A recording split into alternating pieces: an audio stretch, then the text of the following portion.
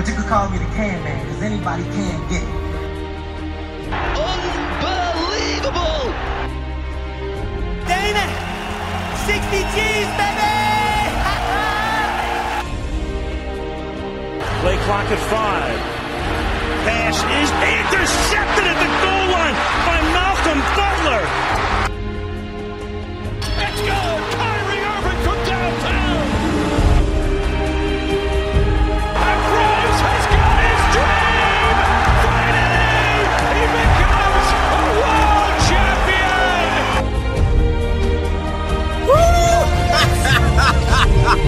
I love this game!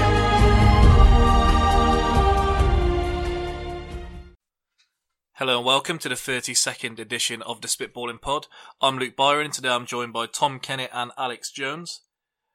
We just got a light episode this week. We're meant to be joined by more. Rory's not here because Connor can't be here, and Connor can't be here because he's caught something in Ibiza that he needs to get cleaned up. We won't go into for a couple of weeks. We won't go into details, but it is curable. Alright, so if we kick things off then, we've got the Wembley NFL games that have come up. The first one was this weekend. It was the 10th anniversary of having the games over here, the actual regular season games, not just friendlies. And there's been a lot of talk as to whether an NFL team could feasibly be here in London. And I suppose if we just go over now, whether we think it is possible, whether we think it's likely to happen. If I kind of kick us off, so I was doing some reading saying a lot has to happen for us to be able to have one over here. They were trying to get a team in LA, and it took 2 decades for them to get them. But once the ball is moving, then it is pretty quick. So you think now they've got the Chargers going there, and they've got the Rams there. So I suppose they just need to make sure it's a good idea, and I suppose these games are a good barometer as to what they are. What I've seen that they're doing now is what they want to do is they want to move and have one team just play its regular season games here just for one season, just to have 8 games here. So what they can do is they can try and gauge whether it's, because at the moment it's like a novelty thing, isn't it? Like a lot of the people who go to the NFL games, my uncle's a good example. He goes every year with like 4 or 5 of his mates from work, and they have absolutely no clue what NFL at all. It's just the spectacle. They have the kiss cam, the dance cam, the cheerleaders going down on the field. They put the whole, like, there's people marching down the street, like, about a mile away from Wembley. You've got people wearing all the jerseys.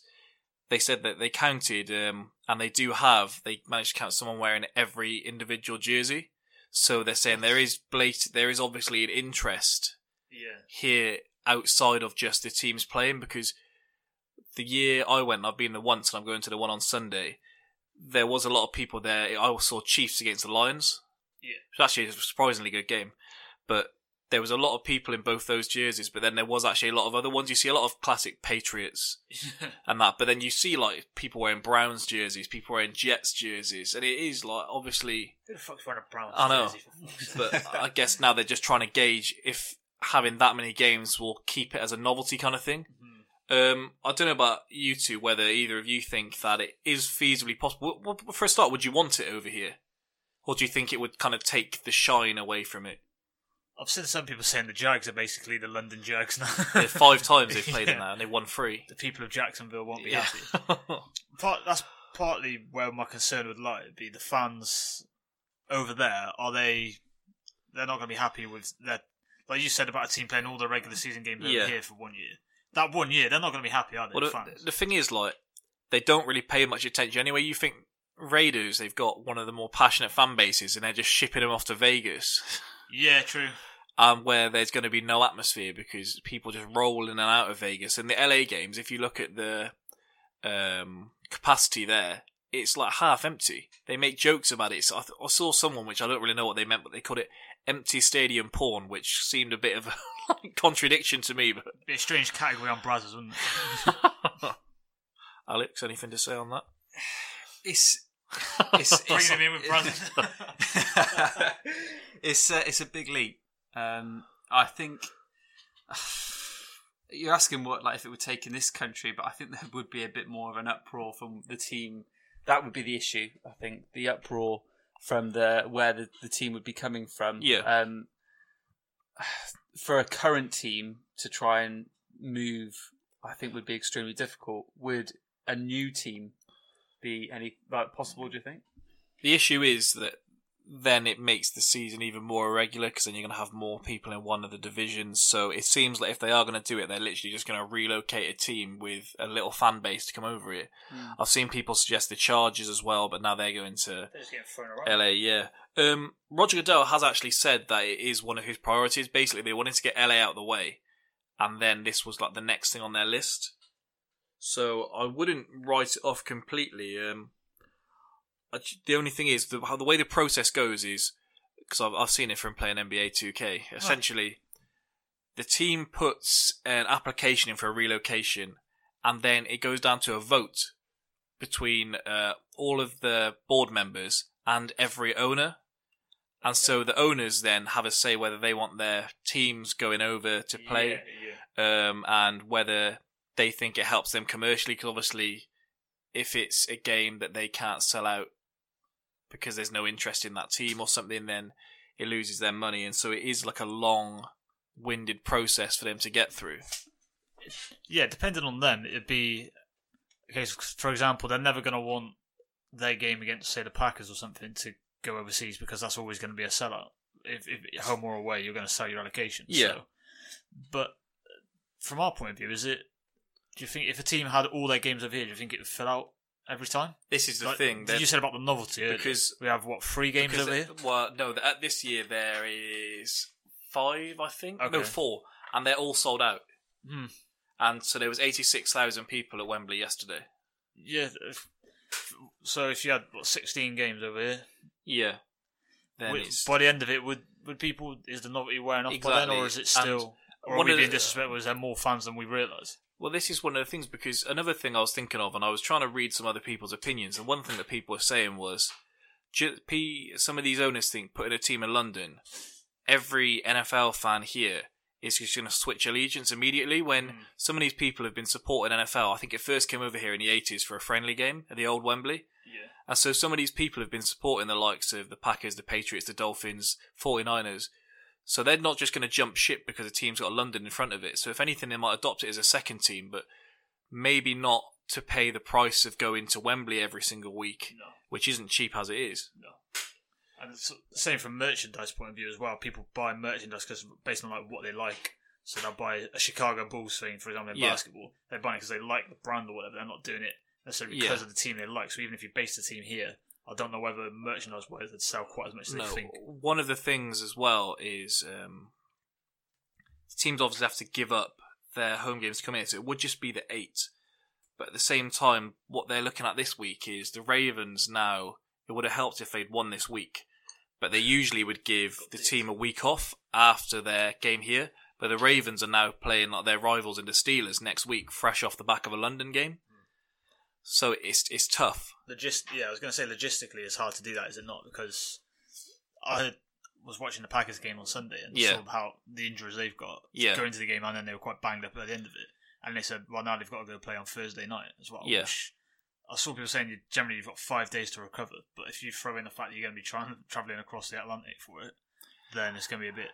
Yeah, and the majority of the fans... The way the money is made in the NFL is through their advertising and things like that, and their viewership is decreasing massively. If you think it's 2:30 over here, it's like early morning over there, isn't it? So they're waking up. Yeah. So you're thinking probably between 5 and 8 hours behind us. Yeah. So it's a horrible time for them to be getting up and watching their team, and we're used to it because America is like the hub of it, so it's kind of a sacrifice. When you're getting into following NBA, NFL, baseball, UFC, then you're getting up at that time. But for them, it's not quite the same as it is sitting on the sofa from 12 o'clock in the afternoon having your football Sunday. Yeah, absolutely. What you got to remember as well is that obviously it's not just going to be Wembley that are hosting the NFL stadiums. Yeah. The new Spurs stadium has got the NFL pitch, which is going to be implemented with the switch system where they can switch the pitches out. Yeah, they've got Twickenham doing some games this year as well. Yeah. One thing they've tried doing in terms of encouraging teams to come over here, so it's not just the Jags every year, is if you host the Super Bowl, you must play an international game within 5 years. Okay. and they're having one game in China in 2019, and it's the 49ers. I think it might be the Dolphins, but I'm not entirely sure. And they're saying if they keep leasing out these international games, they could be like spotting themselves when they're taking away the games that they could have there in America. Absolutely. I was going to ask as well, where does it stop? So you've got them coming over here. Are they going to branch out otherwise? So maybe Asia or Australia? Are they going to look to do that? Well, I always thought when I was just in passing that the idea was that you have like a London Rhinos, for example, and then we enter the league over there, and it works like that. But then that doesn't really work logistically, does it? You literally have to cut a team to add one in, or you'd have to add about 4, 5, 6 new teams. Yeah, exactly. You can't have 33 teams, really. So are we talking potentially about adding teams from a single team from each nation that has interest in the NFL? Obviously, the UK being the leader in that front. I don't think it works like logistically, because one of the things you love about the NFL is yesterday was a prime example. It looked like certain games were just a gimme going in. And then you're getting the upsets, and that's one of the things, because over here, I wouldn't be inclined to watch West Brom against Brighton. Whereas in the NFL, when you still have the big hits and you still have the kind of anything can happen, it's got more appeal to it. So, but if it's going to take a while over here. You have you can count the players on one hand that have come over from England to go and play over in America. And so if you think then you're watering that down even more, and then you're going to have either the lesser talents from America having to come over here, or us having to like teach the game for years, so you have enough where people are knowing about like blitz, shotgun formations and things like that, which is going to be easier said than done. Yeah, absolutely. It seems to me, like, it wouldn't surprise me if it happens, because we've seen the NFL aren't always making the most savvy decisions, and they will follow the money.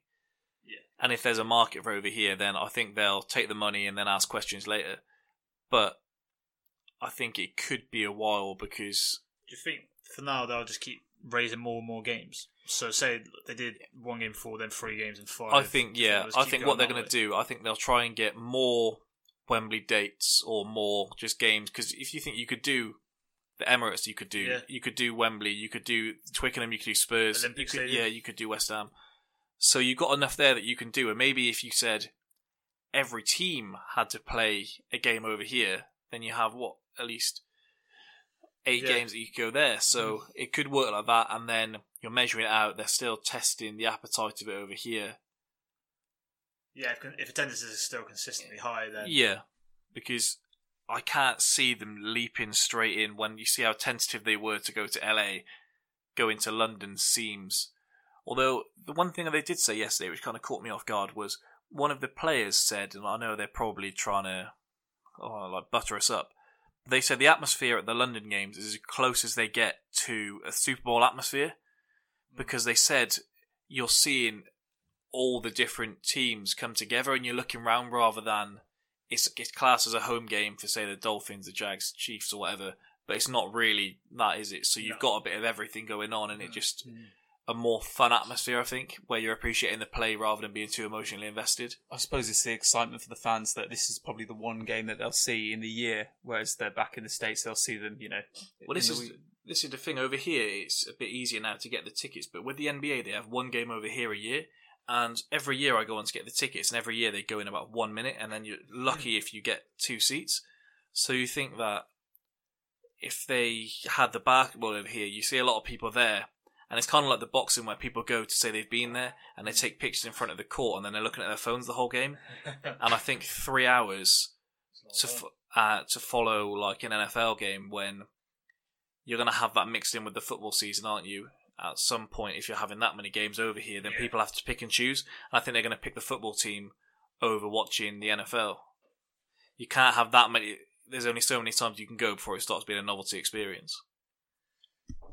Yeah, that's true. And even if the 1 year, if say a team did have all their games over here 1 year, there's no guarantee that that'll repeat the next year. No. People might say, okay, it was a bit of an experiment, but then they're not going to go do the same again the year after. And then, on the other hand, if you have all these different teams in constantly, then it's hard for you to build a fan base when you're not seeing the same team constantly. So it's kind of, you got to like pick your poison, because you go to one team and say you put the Chargers over here, there's only so many times you want to go turn up and see the same team lose.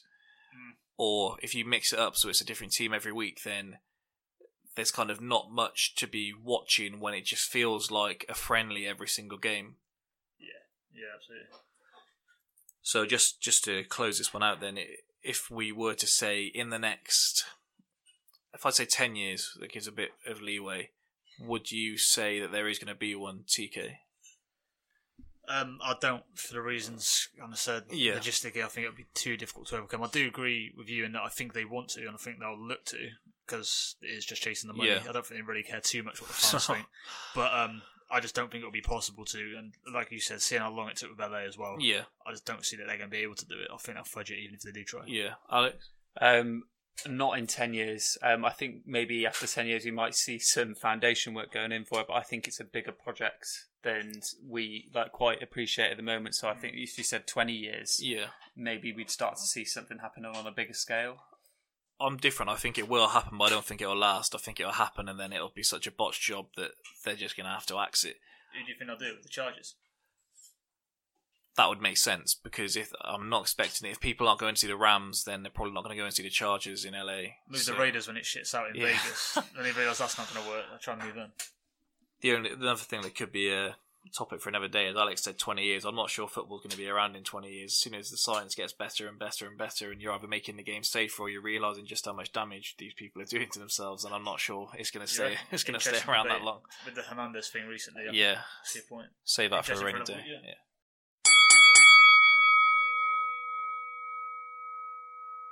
Last week, Donald Trump entered into controversy once again, as he was quoted as saying, "Wouldn't you love to see one of these NFL owners, when somebody disrespects our flag, to say, 'Get that son of a bitch off the field right now. He's fired, he's fired.'" You know, some owner's going to do that. He's going to say, "That guy that disrespects our flag, he's fired." And that owner, they don't know it, but they'll be the most popular person in this country. So that then ensued that most teams in the NFL put out a statement, other than I think it was the Texans, the Cowboys. I think the Cowboys might have. There was about 4 or 5 teams that didn't, basically.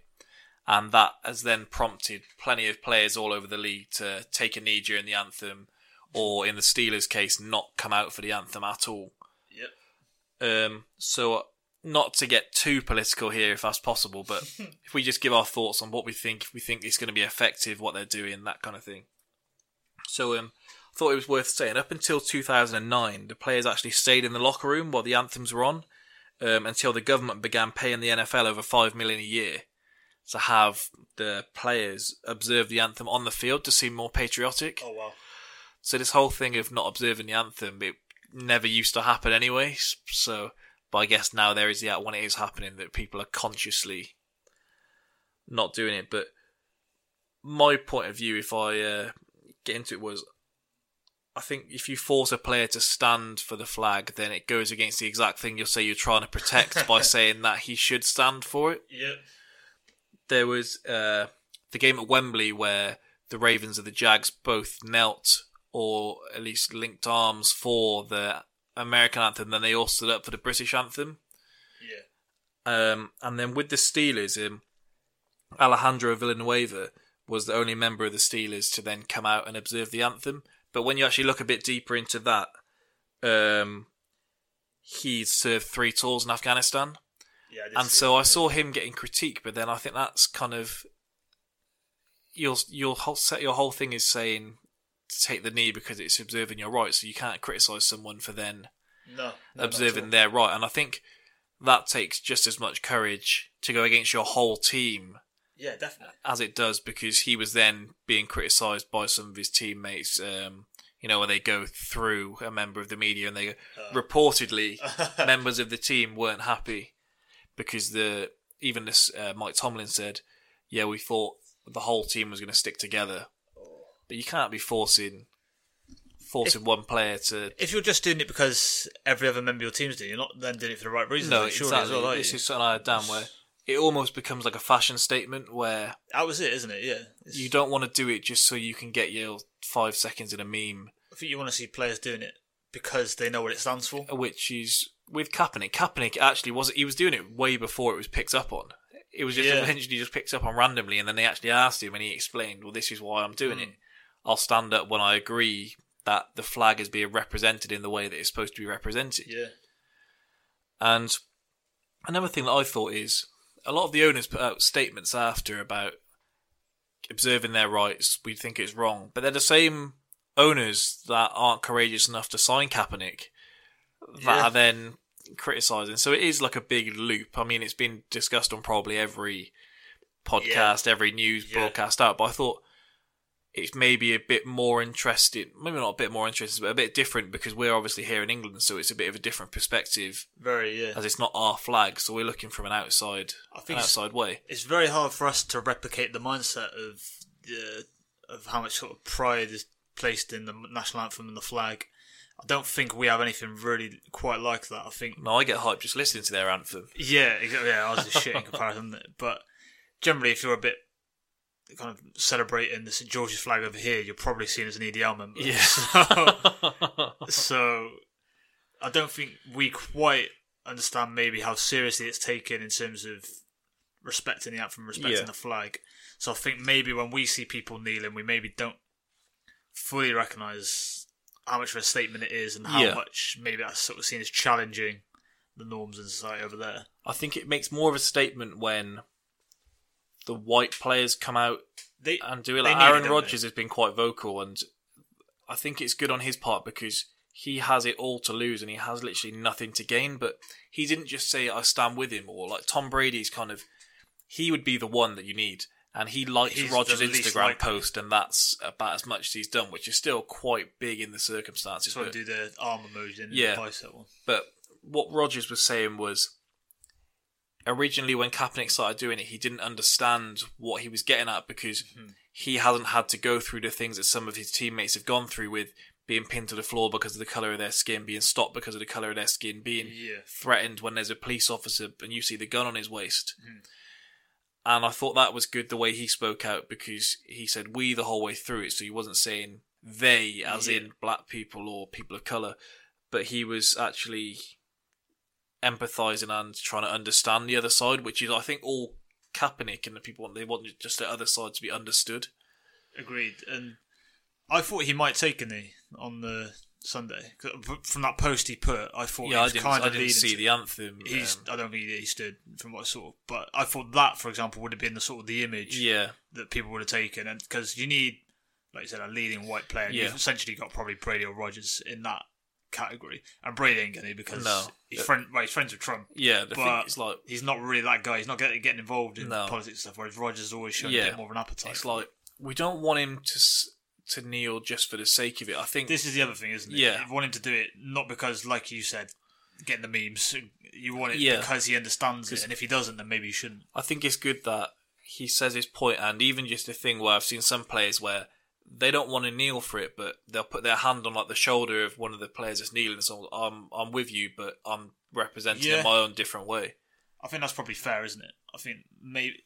Because realistically, as a white athlete, they can't really fully understand probably the message. But then, if you do kind of empathise with them, then you can kneel, you can put a hand on the shoulder. I think the thing with Trump is kind of just giving it a new injection. If that's what you've gone from some players needing to a lot, and I think it'll probably only increase more and more as people become more and more aware as well.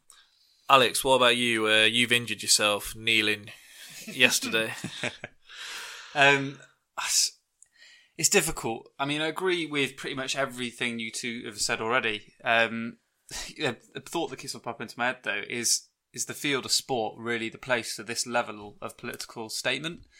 It's funny enough, I had a bit of a disagreement with my dad the other day. Not as much, it got onto sport, but we were talking about way back when it's Benedict Cumberbatch. This is taking a When- turn. natural.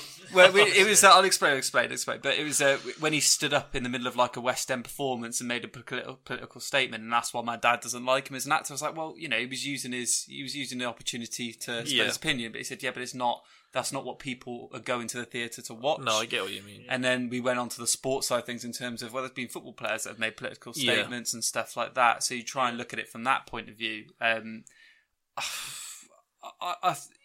It's difficult.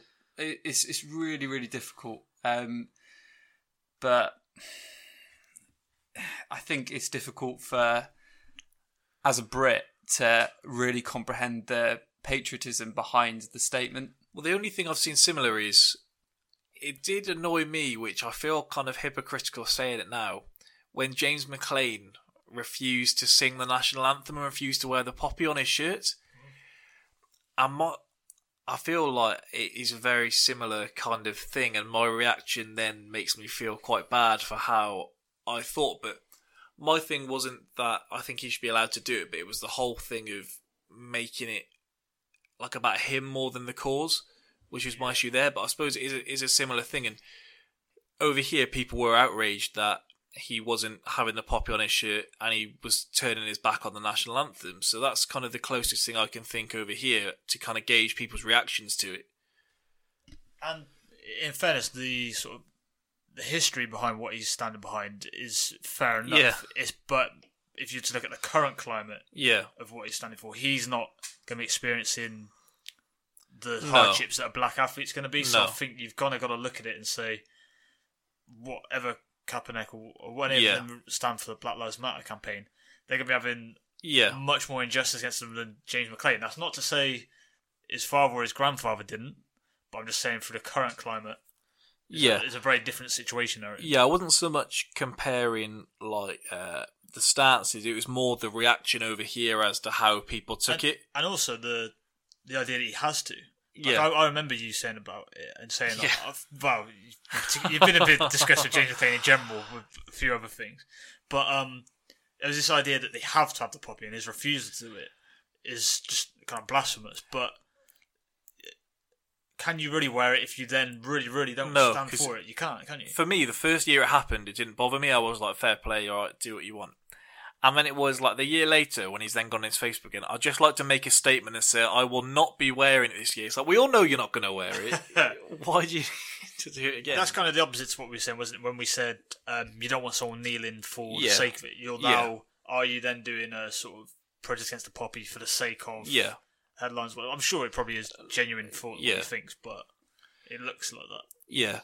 So I guess from now, does it actually hurt anything at all? Does it do anything other than give a spectacle for the start of the game for people to look out for? Because J. Cole tweeted and he was saying that for it to make a difference, people need to stop watching football because they're still making their money while you're doing it. But I was trying to put it from my perspective in, I could miss an NFL game and I would feel bad missing a Packers game when I'm far more of a football fan than I am, say, a Packers fan. And so if you were telling me this is a really great cause and to get behind this cause you've got to stop watching the Premier League, my thing would be, I understand your point, but not enough people are going to do it, so why should I miss out on the football just because to make myself feel better? And I know I wouldn't not watch the Premier League. If Arsenal were on, if it was Arsenal-Liverpool, I would be watching Arsenal-Liverpool despite feeling very strongly about the cause. It's a little bit like my vote isn't going to make a difference, isn't it? It's that Yeah. sort of mentality. That's why the argument comes in for, is the theatre of sport really the place for political statements? Because that should be, it's something that we're meant to enjoy and be inspired from, not something that has to just take hold. I mean, when you were saying about like the players taking a knee before the start of the game, becoming a bit of a spectacle like everybody's waiting for. Yeah. The thing that popped in my head was the whole John Terry handshake saga. It's like before this Chelsea. Was it Chelsea United? No, City. Chelsea City. It was like everybody was waiting for the handshake rather than the actual game itself. It was out, and like all the paper articles the day after with that. It's just like, Jesus Christ, come on. Same with Suarez and everything. Yeah, the thing is, we'd criticise the players. We criticise people enough for having the stance and not using it for good. And so it's hard to criticise them then for doing what they think's right. Like, I think it is the place for it. It's just, I'm not sure how much of a difference it makes without going all into the whole scheme of politics. I think all it does is feed a man's ego that wants everyone to be talking about him anyway, and he has everyone talking about him when every time someone takes a knee, they go, "Hey, Donald Trump, this is at you," and he's still the president. So it's, I don't really see what he gains out of that other than people talking about him. But I mean, like, it's not like he's selling stuff, is it? Like, no, I don't. That's the thing. I don't think it hurts him. People are still going to stay at his hotels. People are still going to. He's still the president, so it doesn't. It kind of sends a message more to the owners, I think, and getting behind Kaepernick than it does supporting a movement, because we're not seeing anything happen with regards to the policing. We're not seeing anything in regards to happen to Trump. This is it. As much as it raises awareness, how much difference is it going to make in terms of what they're fighting for? So say more equal employment opportunities or not against police brutality. Yeah. How much difference is it making if more and more people kneel and they kind of recognise it's a problem, but they don't? But what's actively changing? Well, we see people slating the people that are taking knees, and they'd be far different if it was to not be a peaceful protest, and instead it went from MLK to MLK to Martin X. Malcolm X, yeah. Got there eventually. So I don't see how you can criticise from the point of view of, say, Trump. I don't see how you can criticise someone for having a peaceful protest, other than the fact it's your ego that's taking a little hit. And it's the most important amendment, is that you can freedom of speech, freedom of movement, whatever. You can do what you want, land of opportunities. So how can you then tell someone they're not free to do? Well, yeah, I shared a tweet yesterday that I didn't go through all of Trump's old tweets, but oh god. There was one, and it was back from January the 22nd this year. And he said, "Peaceful protests are a hallmark of our democracy. Even if I don't always agree, I recognise the rights of people to express their views." Which is the complete opposite to what's being said now. Hypocrite, who'd have thought? Yeah. I don't think we can all be surprised, but from inconsistency from Trump in his statement, that can't we? Yeah. It's pretty. That's the one consistency he has, to be inconsistent. Yes. Yeah. So I guess in closing this one out, do we think it makes a difference, and do we think there's any more that can realistically be done? I think, as you said, you need more people doing it, more high-profile players doing it, and let's be completely explicit, need more white people doing it. If that gets behind it, then it might... It's obviously going to raise more awareness, but it's kind of what's actively then being done off the back of this is only going to make the difference. I think we've hit a number now that the numbers isn't going to be the factor. I think, like we've said, it's going to be... nobody stands for the anthem. No, and even that's being like a white player, like Brian Bulaga kneeling isn't going to do anything at all. You need Rodgers, Brady, Drew Brees, Matty Ice. Jay Cutler is what we need. Jay Cutler, oh my god. Why won't Jay Cutler take a knee? Yeah, it was interesting what you said about, as a different topic for maybe another time, about sport being a political thing, because maybe the main attraction with sport is its escapism. It's different from the rest of them, and yet it always creeps in. I don't know why. It's only sport. You wouldn't tune into a musical performance or an acting necessarily and say you want to know a political standpoint. Although we moaned last week about not having the drama of deadline day kind of thing, and we do like the soap opera stories that come along with the game at the same time. That's probably part of it. That's probably why we attach sort of interest in, what's Tom Brady's political views?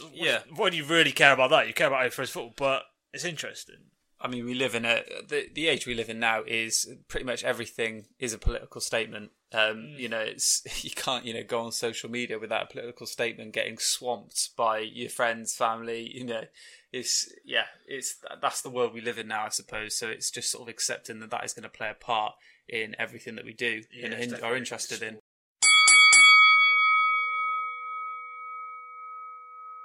Alex was injured in a race last week and demanded a participation trophy for just competing. So this week we thought we'd go over the topic as to whether participation trophies should be given out, particularly to younger ages, and what kind of culture it encourages by dishing those out. So Alex, if you want to make the case for them. What absolute ball. I will not have that. I just straight off the bat, I am strongly against participation trophies, medals, anything of such. I agree in with finisher medals. I just want to clear that's something different. So okay, so just for your sport. Yeah. Well, finishing something is, you're finishing it, but participation, nah, I'm sorry, it just develops the... So not the same thing? No, it's different. So, for example, if you were to have participation medals, so in the race for me on Sunday, so if you finished I would have got one. If you finished the 90 minutes... It's when Byron took a bird back, he participated, but he wasn't getting a finishing medal, and neither was she. No, it's sort of like... participation medals encourages the culture of, like, no matter what happens, no matter what you've put in prior to what you're about to go and do, you'll walk away with something. And it's sort of like, anybody can walk away with something. And I just don't think that's sort of the right sort of culture and mentality that I just don't agree with that sort of promotion. Yeah, it's good to encouraging people to take part and give it a go, but not for the reward of always getting something out of it. It's like the difference in Kukui to Fever. Fever... You participate, you can walk out, you can just walk out with something for your trouble. Kukui, you've got to put the work in. You come out with something there, then you put that on your top shelf. Absolutely. TK, what about you? What are you thinking? Yeah, I think our mentality is pretty ropey as it is, without kind of making it worse. If you want a participation thing, go on like a game show where you've got to walk away with like T-shirts, a pen or whatever you get given. So the pointless trophy. Yeah, absolutely.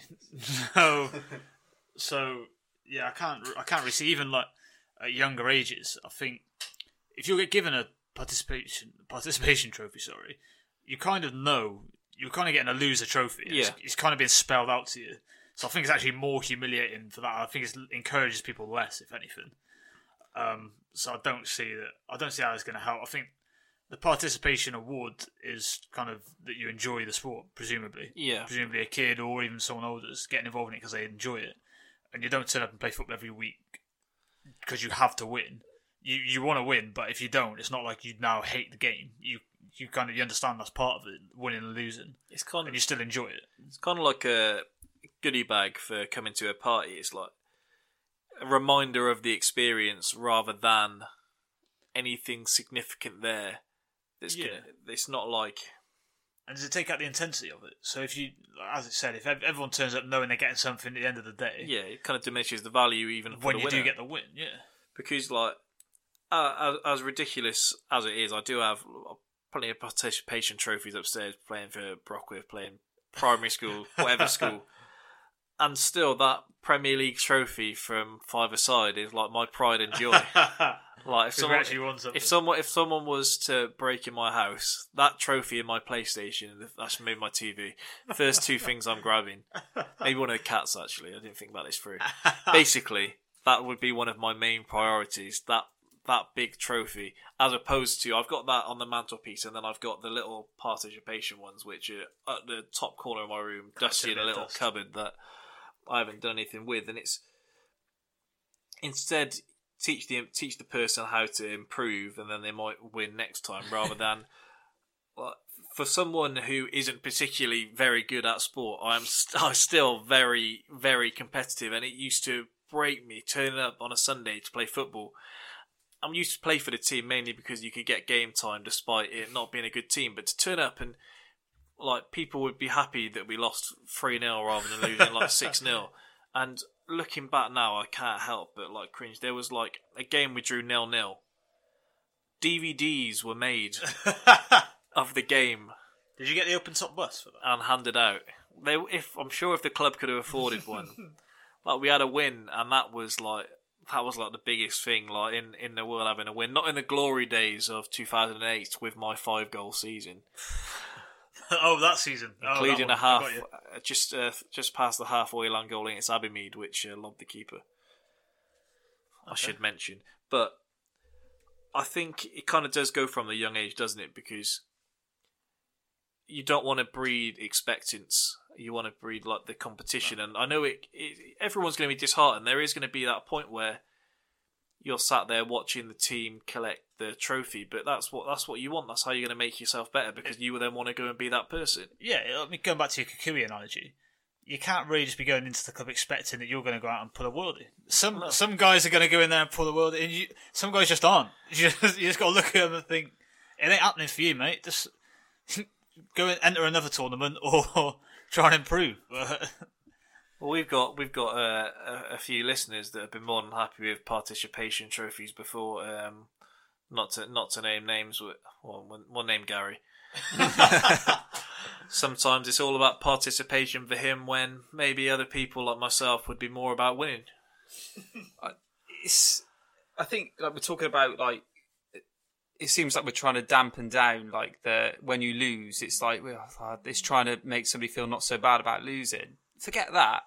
You should feel bad when you lose. It's like if you don't do well on a test, if you don't do well in a football match, you need to know that you did not do well. You get stronger from your loss. I mean, I didn't finish my race on Sunday. Absolutely gutted. I'm really upset about it. But I'll go again and I'll get stronger from it.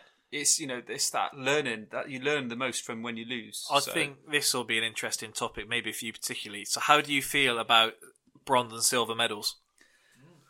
So I think the podium. So on this year, I've got onto the podium in second place, and it's at Ironman. It was the first time for me on the podium, and across the line, and it was a bit like, oh, wow, I'm going to be on the podium for the first time, and it was exciting. It was really looking forward to getting up there and getting that trophy, and the champagne. And I got onto the podium for the second place, and all I felt was, do you know what, I wanted to be one step higher. But that's me personally. Getting on the podium at that sort of what I did is a massive achievement. And, it's, if, at professional level, that's a big prize purse, that's sponsorship attention, and, it means a lot. But that's, at an elite sporting level, we're talking about youth level. I think, there should be a gold, silver and bronze. I think that ultimately it means something to be on that podium, to be the top three. I don't think it should be any bigger than that. One thing I've noticed actually in recent races this year was so the pro field. There was trophies handed out for first, second, and third, but also trophies handed out for fourth, fifth, sixth, and seventh as well. For just the pros, it was almost like it was like an appearance trophy. I'm not sure I agree with that. It was almost like an excuse to get the pros up to represent, their teams and their brands that they were representing. I was like, I'm not really sure why they're doing that, to be honest. But yeah, first, second, and third. Yeah, I think that is the way it has been and the way it should be. I agree with that. But I don't like second and third are not participation medals. No, it means something. I can't stand people who are uncompetitive at all. It breaks me. From playing a 20-metre race across a field to playing a game of FIFA to competing in like the Champions League final or whatever. If we were playing FIFA now and it's 2 against 1 and TK was on my team and he was joking about, I'd be absolutely fuming. I've seen that. I feel like there is the phrase, I'm not going to coin it as if it's my own, where someone says, show me a good loser and I'll show you a loser. And it kind of does go back to that. It broke me with Arsenal last week. Some of the fans jumping up and down the street celebrating a 0-0 draw against Chelsea. Oh dear, yeah, that was horrendous. What are you doing? You see this with some other teams. Oh well, it's like you want to be going out there to win, don't you? I know maybe so much in a league it's not quite as relevant, but that is like part of the game without going too much on it. But celebrating it is a bit like, I think I wouldn't really celebrate anything less than a win. Like I don't celebrate top 4 when we were getting there, but I'd be glad to be there, but I wouldn't celebrate it. No. On that note, I saw this week with the Spurs-West Ham game, saw some Spurs fans calling out West Ham fans because, they're celebrating nearly getting a draw. Like the last 20 years haven't been spent trying to get a fucking... looking like Jim and American Dad if they got a goal against Arsenal. What? as a Spurs fan, How can they dig out West Ham? Obviously last season we finished in second place, and a lot of fans were like really bigging that up. Yeah, unbeaten at home, final season at White Hart Lane. Yeah, we had a really good season, finished above Arsenal. Yeah, but it was still second place. I suppose with that, I can see why you'd celebrate improvement to an extent. Isn't it? Yeah. But in terms of, like we've said in events where you're getting a medal for coming seventh, I don't really agree with that. And I think some sports, like you said, like with the Olympics, it makes it more interesting, doesn't it, having the gold, silver and bronze. I don't really think it waters it down too much there, because you're still thinking this is the elite of the elite. You're still in the top 3 in the world, rather than a race with 1,000 people in and every person there is getting a pat on the back and a medal around their neck when they finish. I'm probably not the best example, but you know what I mean. I will go back onto. I think finisher medals. Are something it was different. the wrong example. I meant maybe say like a football tournament with you've got 32 teams and everyone there gets a medal for turning up. I mean, I didn't think we'd get Jones on the podcast complaining about finishing second. He did it twice. Going on what we said, where with the athletes getting it for a top 3, for example, like you said, it is the elite competing, and they all have a realistic chance of winning. And I think as a result, that's why maybe sometimes they can be disappointed when they get a second or third. Whereas, say, going back to Spurs finishing second, that's very good in terms of their expectations at that point. They weren't expected to win the league, so it's kind of you say about participation awards. It's a little bit different when expectations are. Even still, then, like in the World Cup final, where you see the teams have to go up and get that second place medal, and you see like Mourinho, he gives it to someone in the crowd. He's like, "Why would I want to keep that medal saying congratulations, second place?" When it's like, I quite like that though. Yeah, you quite enjoy watching them.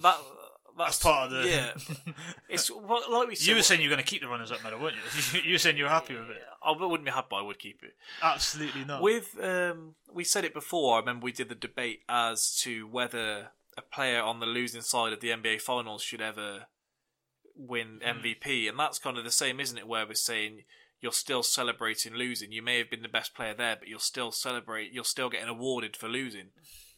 But then it's a little bit like man of the match rules as well, isn't it? You can't give man of the match to someone, but someone could have been miles better than anyone else. And a team concedes 2 late goals and then they lose. Yeah, he's still the best player on the pitch, so that's not participation. That's excellent. It's just your team kind of let you down a bit. Yeah. I think when it comes to team sports, it's hard to judge on that respect. Thinking of when Tottenham lost to Inter Milan in the Champions League, and it was like Gareth Bale burst onto the scheme. Like, I mean, DVD moment. I think he got man of the match that game, but obviously we still lost, and we were walking away from that game like we won. That's the thing. Was it a draw? We lost. No, it was 4-3, wasn't it? Yeah, it was 4-3. We definitely lost. But that is the thing. There is such hype around that game that I actually forget Spurs lost it just because it's spoken about. Just in that way. I get the mentality that there was a bit of a mentality switch in that game in terms of what was it? We went 4 goals down, and then after the half time, we came out and we looked like we're not this team that's going to go down lightly. And that mentality change and that momentum, so we can put goals past these big teams. And after that, we did well on that role in the Champions League, and it was that totally different mentality. So in terms of, even though it was a loss, it was that half time was a changing point with that whole that Champions League campaign. I guess so. Like, rather than go completely off, I may have got anything else. I was going to say, you can have a gallant loser. And there's respect paid to that, but you are still a loser at the end of the day. Well, yeah, if anything, sometimes the loser gets more credit in the way. Especially over here, we love a gallant loser. Well, this is what I was going to say. So, just to close it out, I guess we're saying that we don't agree with participation trophies, but we agree with sometimes being awarded for coming outside of first place where appropriate. Yeah, we got it to appease Alex, really. But if he ain't winning those races, you won't be happy. So we've got to give finishing awards for him. For me, it's doing the right thing to promote that improvement, that winning mentality.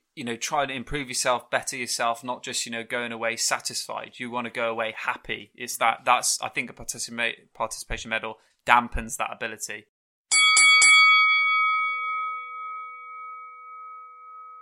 Out of nowhere last week, Andre Ward shocked the boxing world by announcing his retirement, kind of leaving our pound for pound lists in disarray, and then with Mayweather and Gonzalez retiring and getting beat, then I suppose we'll do our top 10 pound for pounds in a minute, TK. But just first, kind of to reflect on Andre Ward, I think it's only right that we do a little bit on him. So if I ask you first, where do you think he now ranks among the all-time greats? Are we talking in terms of super middles, like or just generally? Just generally. Well, you could do like I've got a split answer, so you can. No, that's fair enough. I have seen a lot of people in reaction to it saying probably one of the most underappreciated fighters we've had. And they are probably right. I think the main criticism of him is style-wise, maybe not great to watch, and then personality-wise didn't bring you in either, which is kind of how Floyd got away with it. Yeah. But I think you have to appreciate how good he was and how dominant he was. And the CV does look good in terms of the names on there. He has beat legit contenders, and you wouldn't pick anyone against him at this point in and around the weight. So, for that reason, I think best of his bunch. In terms of super middles, would give anybody a tough night. You could feasibly make an argument for him being anyone at that weight. So, in terms of pound for pound all time, he's a very good fighter. How highly he's going to rank in terms of... Where would you put it if you just, without going too deep into it, so say top 10, top 20, top 50, top 100? I think he'd make my top 50, for example, and that's top fighters ever, so that's quite fair. So you can't give him much fair props on that. So for me, I wouldn't have him down as an all-time great, and I'll go into this now. I'd have him down as an all-time great super middleweight. And I think there's nothing wrong with being one of the greatest super middleweights ever. I wouldn't rate him the best ever at the weight, and I think the issue is that the division hasn't been around quite as long. So when you look at some of the people who've competed within the weight class without technically being within the weight class, then I think you'd have for like overall longevity and like achievements, then I think Calzaghe is stronger as a fighter, and I think he beat a better version of Kessler. And then you've got Roy Jones Jr., who would fit into that category as well. So I'd have those two above him in terms of all-time great super middles. But I certainly wouldn't kind of write him off in quite the way that...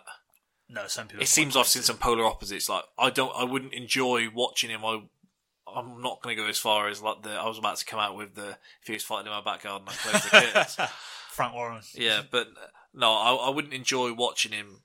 I wouldn't, if there was a bad UFC fight on and a bad, and there was an Andre Ward fight, then I'd probably watch the UFC fight.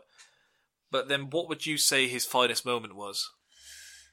It's difficult, isn't it? Because... Watch what you say, yeah. Because the second Kovalev win probably is, in that I didn't necessarily like how it finished, but what he did with him and how it was looking like it was going, even if you didn't think it should finish then, the way it was looking, the way the fight was going, was a very impressive achievement against probably the most dangerous opponent he had. Yeah. And the way he dismantled him, it was kind of a genuine debate as to who wins that as pound for pound king. Yeah. The fact he did that quite conclusively in that second fight is... after the first fight, I did think he lost, in fairness. Yeah. But that was close, and then that second one, to do it so emphatically, I thought was probably a good answer. That probably is why he's retired now. Probably thinks I'm not going to do much better than that. Yeah. Well, for me, I thought beating Froch was kind of his. If you were to go back down his resume, then winning the Super 6. Yeah, and kind of for what you said in terms of the way it was done, like you mentioned the second Kovalev fight, and I think Froch is held in such high regard, not so much as a person, but boxer-wise on both sides of the pond.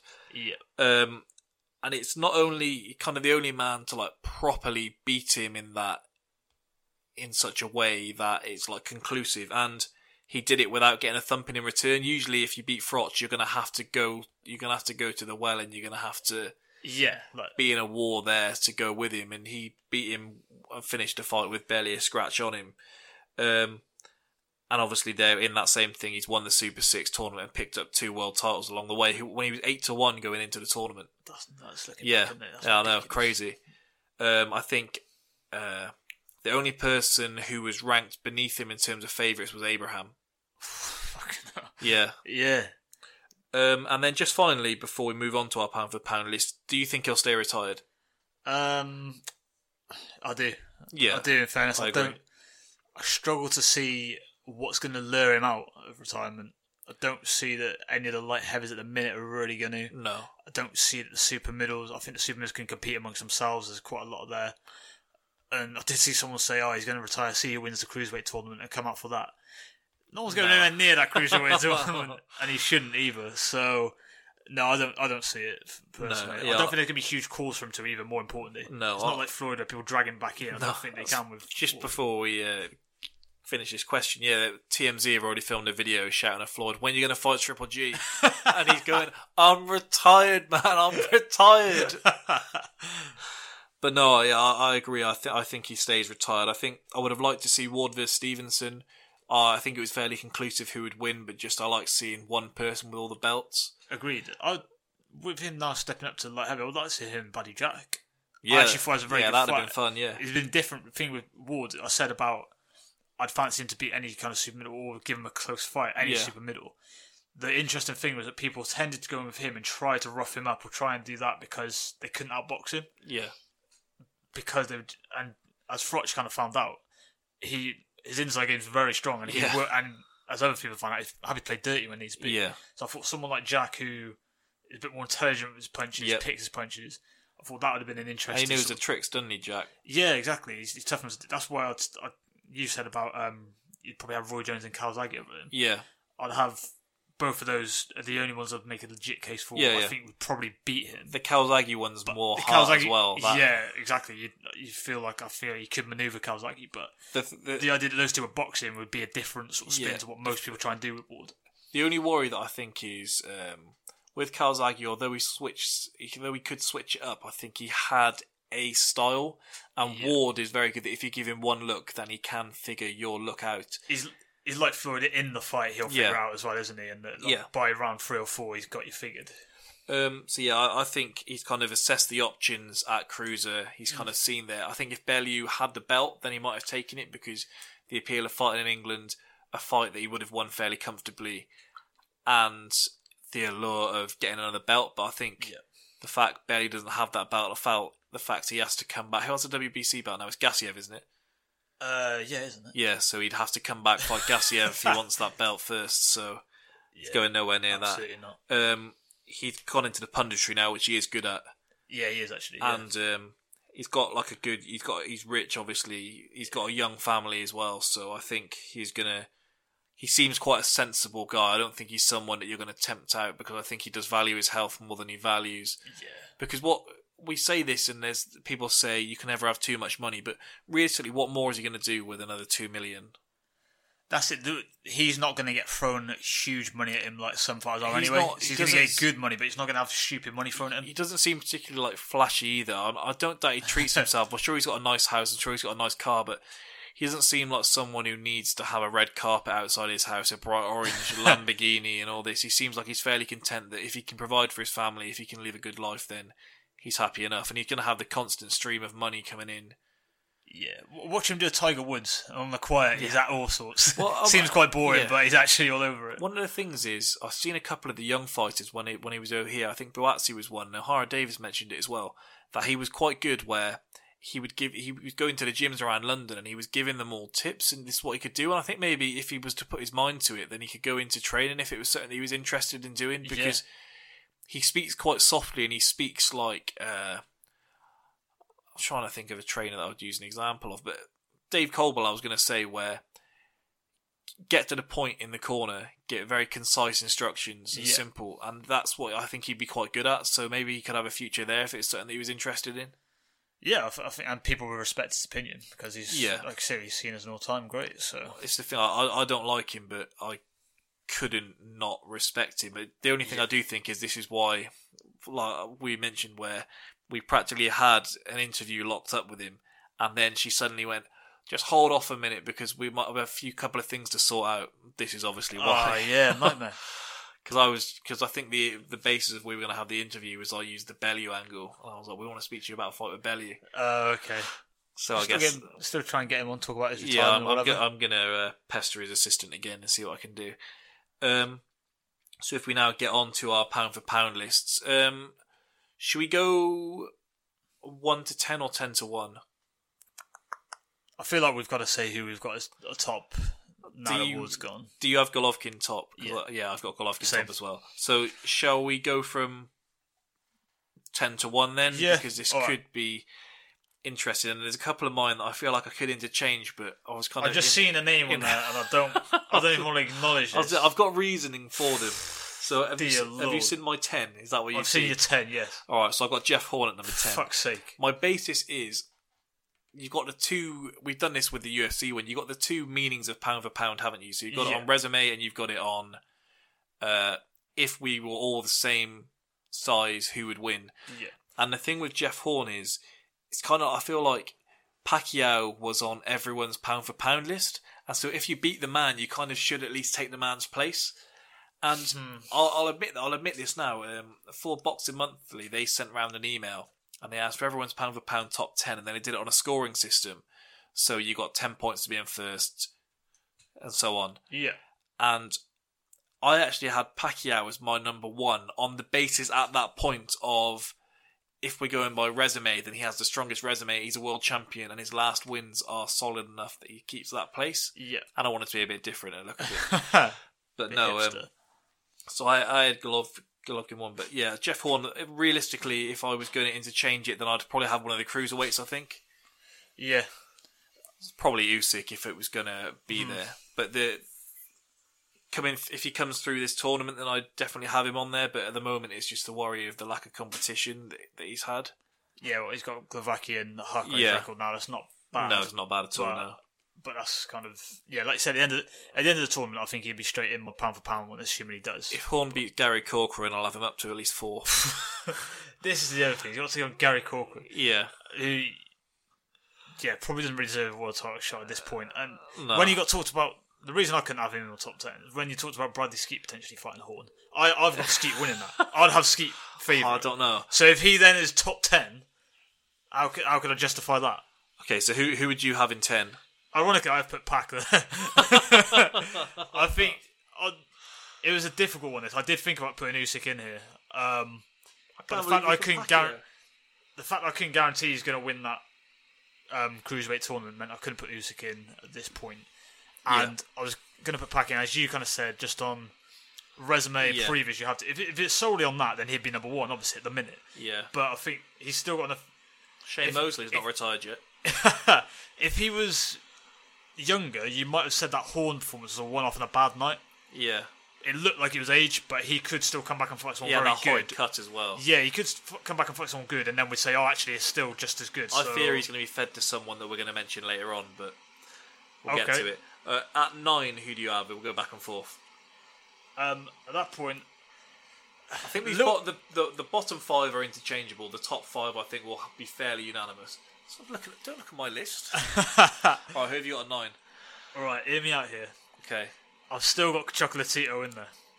I don't like this list. On the basis of the first... He's retired now, actually. Is he? Yeah, he's officially retired. Yeah. Yeah, it's different. Okay, if I've got to take him out, then I'll bump someone in that I would have going to have in. I'll put Errol Spence in. Okay. On the basis of how good I think he is. Yeah. And I'm a little bit biased because I'm a fan of his as well. I think Brook was a legit contender, but that's definitely. But that's the real name on there. Other than that, he's got good names, but not spectacular names. I got Spence at 9 as well. I was deciding between him and Thurman, although Thurman probably has the better wins with Garcia. Probably feels quite harsh now having Thurman in now. I look at Garcia and Porter being his last 2, but my thinking was I tried to have not too many from the same divisions in there. That's like a multiple choice one where you just did A 2 times in a row, so you didn't want to choose A again the next time. It's like what I said earlier. I was going through my top 10 favourite albums, and I didn't want to have 2 of the same artist in both on the list, so I was kind of tried mixing it up. And I tried doing it based on resume and the mixture of, if I had you all the same size in a fight, who would I take? And I thought I would take Spence over that, and I really hope we get that Spence Thurman fight next. That'd be poor. Although I do believe it was a draw against Danny Garcia, genuinely. What about 8? Oh yeah, I'll go. I've got a new 8 at 8. Have you? Yeah. For fuck's sake, who's he beat to get? He's what is he now? 3-weight world champion. Yeah, he's got a legit argument, but on the same basis, then I guess I've got Linares in there, 3-weight world champion. Okay, yeah, I didn't have Linares in mind. He's still in good form. Still looks as good as ever. He's only 31. People underestimate. Yeah. He's got, as you said, if you look doing if I was the same size, then he's got that bird. She's got them Julio. But he's got the wins. He's got skill. He's got power. So if you were kind of saying, right, if we're all the same size, I think you can make an argument for him beating anyone around. Yeah. So I think he's put in his time, hasn't he? He's kind of only now really getting recognised as a pound for pounder. Okay, so who did? Oh, was that yours? Yeah. So what about 7? The guy I would want to see him fight, Mikey Garcia. Okay. Another case of 3-weight world champion. Yep. Can make a genuine case for him against anyone in and around the weight. Yeah. That sheer power, but he's got skills as well, as he showed. We mentioned, didn't he, that he's in the worst position in boxing, where he's got Linares one side and he's got Crawford the other. If they're the fights he's being mentioned, or he's got even Lomachenko. Yeah, exactly. I've got Srisaket Sorung Vasai. For fuck's sake. Well, I kind of said on the basis that you beat the man. You've got him and Horn in your top 10. Well, it's kind of like if you beat the man, then you are the man. And he hasn't just beaten him once either. He's beaten him twice. And that second one was brutal. Yeah, I mean, the first one you could probably make an argument that Gonzalez won. So my main thing was whether I had him higher or Inoue higher, and I thought on basis of wins, then I had him higher. Inoue, yeah, Jesus Christ, that's a terrible shout. Come on. If you're going to put Inoue in there, you've got to have him in over Rundasai. Apart from anything, if you say head-to-head, who do you fancy winning that as well? My man. No, you don't. You fancy Bring back Zhu Shiming. Don't try and deflect from it. You obviously fancy Inoue to win that, so he'd be higher than it automatically. Alright, at 6 I had Mikey Garcia as well, so you can just go to your 6th place. Okay, I got Furman there. Okay. I think the wins, he's marking him out as the best welterweight, which is a deep division. Yeah. I think Spence would beat him, but the fact that he hasn't got the names yet. Yeah, I feel like it's not as deep. Or Crawford's going to add a bit of spice into it, I think, because the excitement's kind of drifted bar those two. They're kind of going, aren't they? Yeah. If you look at... Well, you think Khan Brooks still one of the best fights of the weight. And they're both... Yeah. Kind of... Last legs. Yeah, exactly. And last eyes in Brooks' case. Their last legs, Floyd's gone, Man is on his way out. Yeah. It's a division that was stacked and is kind of slowly filtering. Okay, so at 5... Was that you? So who you got at 5? You're not going to like this. Who? I've got Rigo. Oh, no, well, he's not on my list. I'll get to it when you finish your explanation. I think skill-wise, you'd have to have him in your pound-for-pound top 10, just on ability. If you then look at... He has got wins. How many... Is he a 2-weight world champ, or is he... That sounds about right, but I'm not certain. Only because he's only jumped for a couple of weights, hasn't he? But the main thing with him is he's got decent names on his record. People forget Donaire was rated pound-for-pound when he beat him. I'll get to my point. Which is a good win at that point. And also, people that wouldn't fight him. I've never seen any people quite as openly admit they don't want to fight someone as with Rodrigo.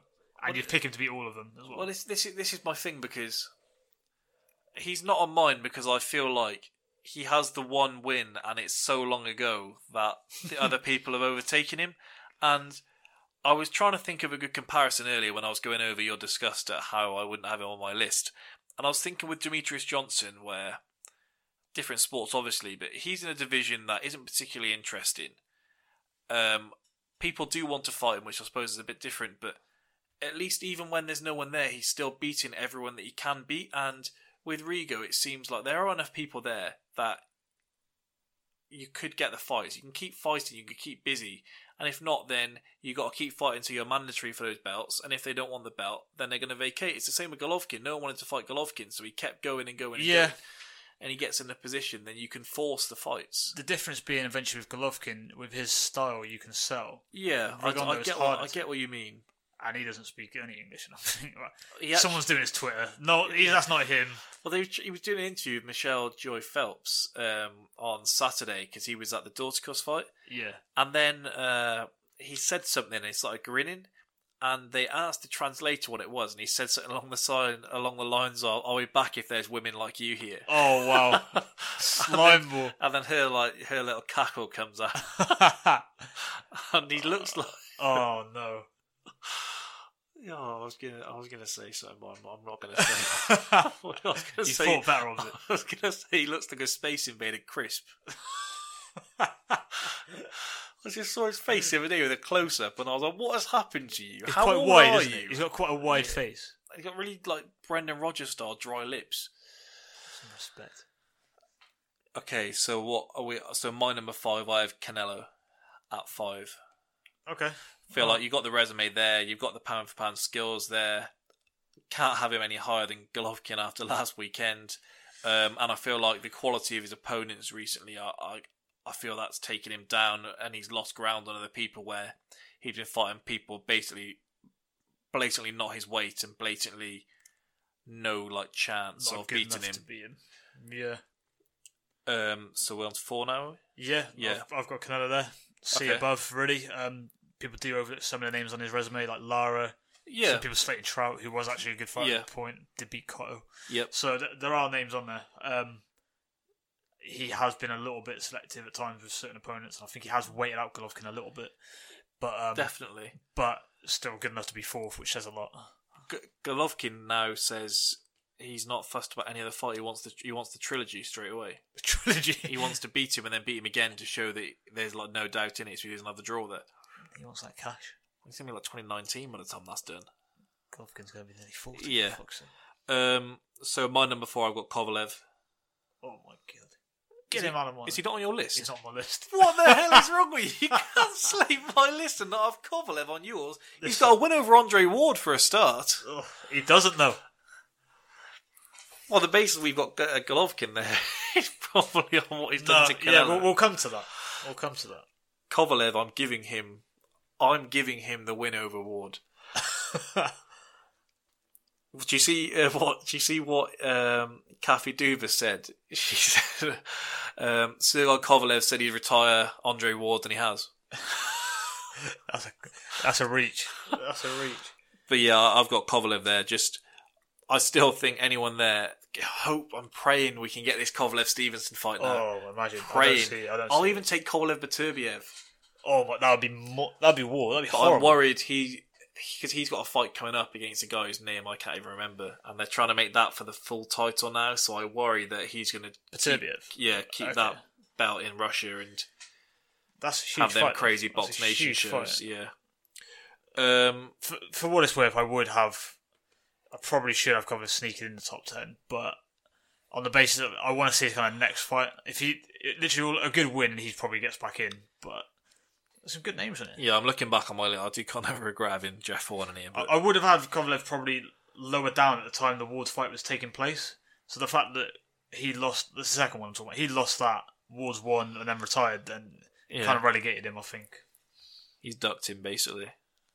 What? They're 1-1. And even then it should be 2-0 Kovalev because it should have been DQ'd. You're a fucking joke. So the top 3, I'm assuming we have the same. We've done our top 1. So which way around then? Do you have Crawford second, Lomachenko third, or Lomachenko second, Crawford third? I have Crawford third. I don't like this. Has got good names on the resume, in fairness. Yeah. Has unified a division, which first time since Bernard Hopkins, I think I'm right. I think he's getting all the belts. Yeah. So it's a great achievement. Just kind of looking for maybe a big one, so say Spence, Furman, or whatever. If he wins one of them, he goes straight number 1 for me. Yeah. So.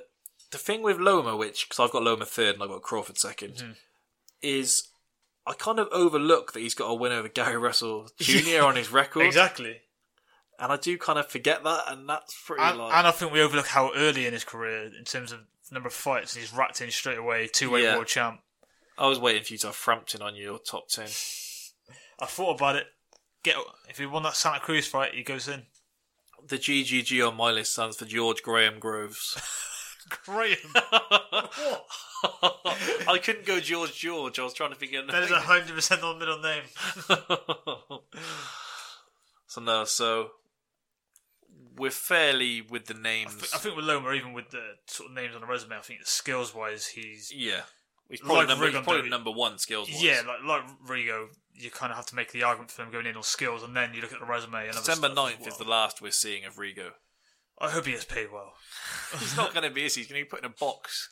I think you get given like $1 million or something. I don't know if he's getting that. I'm sure someone say that, but whether that's because haven't people been getting like 245k to Loma's like millions when they've been fighting? Strange that he's taken off and Rigo never did. In terms of Well, he knocks people out. He's a bit bigger. He's more entertaining, isn't he? A little bit. And he showboats as well. Yeah. But he's kind of got the same, he's got sort the of, backing. same sort of skill set. Neither speak English. No, he's so got that the argument. backing as well. Yeah, that's it. And he It's does invested weird in things like dress up as a Ninja Turtle and spar. Beat TJ Dillashaw up in sparring dressed as a Ninja Turtle. I like that. Yeah, we got basically the same names. You don't have Rung Vasai, which I think is disrespectful, considering you have Chocolatito in there. Horn, I probably would swap with Usyk, but I felt like if I had Rung Vasai in there, so by the same reason, I kind of had to have Horn in there. I'm saying they're at 7. In there above Inoue. I can see why. He's probably got a better win than most people on the list, considering Gonzalez was consensus pound for pound number 1 a couple of months ago. Consensus. Well, he was. There was a point where he was consensus pound for pound number 1. I don't think we had him at number 1, so that's not automatically not consensus. I think we did. I'm not sure we did. I think we may have had this discussion before, but You can't handle the truth. I think we had Ward top, didn't we? But still, I had Kovalev top. But no, so just to close this one out, because we've got the Arsenal game coming up, so want to wrap this up. we're gonna give props to Triple G. Yeah, Explain what we got on there. well, it's fairly. He's just beat the pants off Canelo. The only one in there who's beat someone else in the pound for pound list, so therefore, Yeah, in his top 10, he did win, as we've kind of mentioned. We've said about the controversy of the fight. So yeah, he definitely did that's win. a win. That's not a draw. He was already So why isn't Kovalev on your list? because he got beat the second time. No, he won via DQ. Right, if Golovkin shits out like that, then I'll look down him a little bit more, but he won't. He's not that guy. No. If we then just to wrap this one up, Rio Ferdinand said he's taken on boxing. He's being trained by your guy Richie Woodall. My guy, for fuck's sake. I think there's been a bit of an overreaction in terms of, yes, it's a farce. Yes, he's getting paid a fortune, but they asked him how much he was being paid in the interview. I don't know if you've seen it. And he goes proper, like, stern face, and he goes, "Do not give that man the microphone back." Fucking hell. Yeah. So he's obviously being paid a nice little fortune. People are saying, "Oh, come on, it's what's happened with his wife. He needs to take his frustration out somewhere." You're a 38-year-old man. With kids. Yeah. Then there's the same people saying, you can't give him a license, he's going to get hurt. Realistically, his fight, he's going to be in with a no-hoper that he's not going to be hurt against. Yeah. He will win. Presumably he's done all the medicals and brain scans and stuff as well, so Yeah. if he's fit to do it. The thing that annoyed me was he said he was going to come in and win a belt, and I don't think He's not going to belt. he knows how difficult it is to win the likes of a Southern Area title. When you look at, like, I think it was Martin Hillman and Boy Jones Jr. putting it, like, going to war, Yeah. and they've been training since they're, 10 years old? I think Boy Jones still looks 10 years Yeah, old. so for Ferdinand, I think he's going to come in at 38, have a couple of weeks sparring. I heard him say he wants to get to a British title. We've seen Curtis Woodhouse, hasn't he? Don't get me started on him. But But Woodhouse spent years doing it and getting to that stage. Yeah. That was the pinnacle. Took his licks. Rio is not going to do that for 38 years of age. No. He has to do it till he was like 45. And at that point, he ain't going to do it. The only plus side is we are going to see Rio get punched in the head. And I wish it was Scholes. I think everyone was crying out hoping it was Terry. Yeah. when John Terry went pro. Keane would have been a nice one as well. Harry Kane. Sounds He's punch already drunk. punched He sounds punch drunk already, yeah. Oh, Dele Alli, he's on the BT advert. Wouldn't mind seeing him take a few. He's an angry bloke, he could do it. You're probably right in terms of there probably has been an overreaction. I've seen some people saying this is a disgrace. Is there anything the boxing board won't do for money? And he's like, well, no, there isn't. It's the only sport where you can just turn pro, where they can just say, Yeah. right, I'm a professional boxer. You can't just say I'm a professional footballer, tennis player, whatever. You can't. But You think boxing, they want like it. took someone like Deakin's license away, and you'd back Deakin to beat Rio Ferdinand? Well, In the right weights. What is he going as a heavyweight as well? I don't know what he's going in as. Because he's tall, but obviously he looks a bit lanky. Get down to cruiser. Yeah. Get him in that tournament. Bellew's looking for a fight. Maybe he could get him with Bellew. I wouldn't put it past him. They both love the cash. Give us slaps. They could start a bit of heavyweight beef. They could call Give it him an a Phil IFL. Bardsley after he's beaten Rooney. That jab. Yeah. Alright, let's wrap this one up. So thanks again for listening to another episode of the Spitballing Pod. As always, check us out at www.spitballingpod.com. Check us out at Spitballing Pod on Twitter. And leave a review on iTunes, a like, a repost on SoundCloud, all that business. Thanks again. See you next week.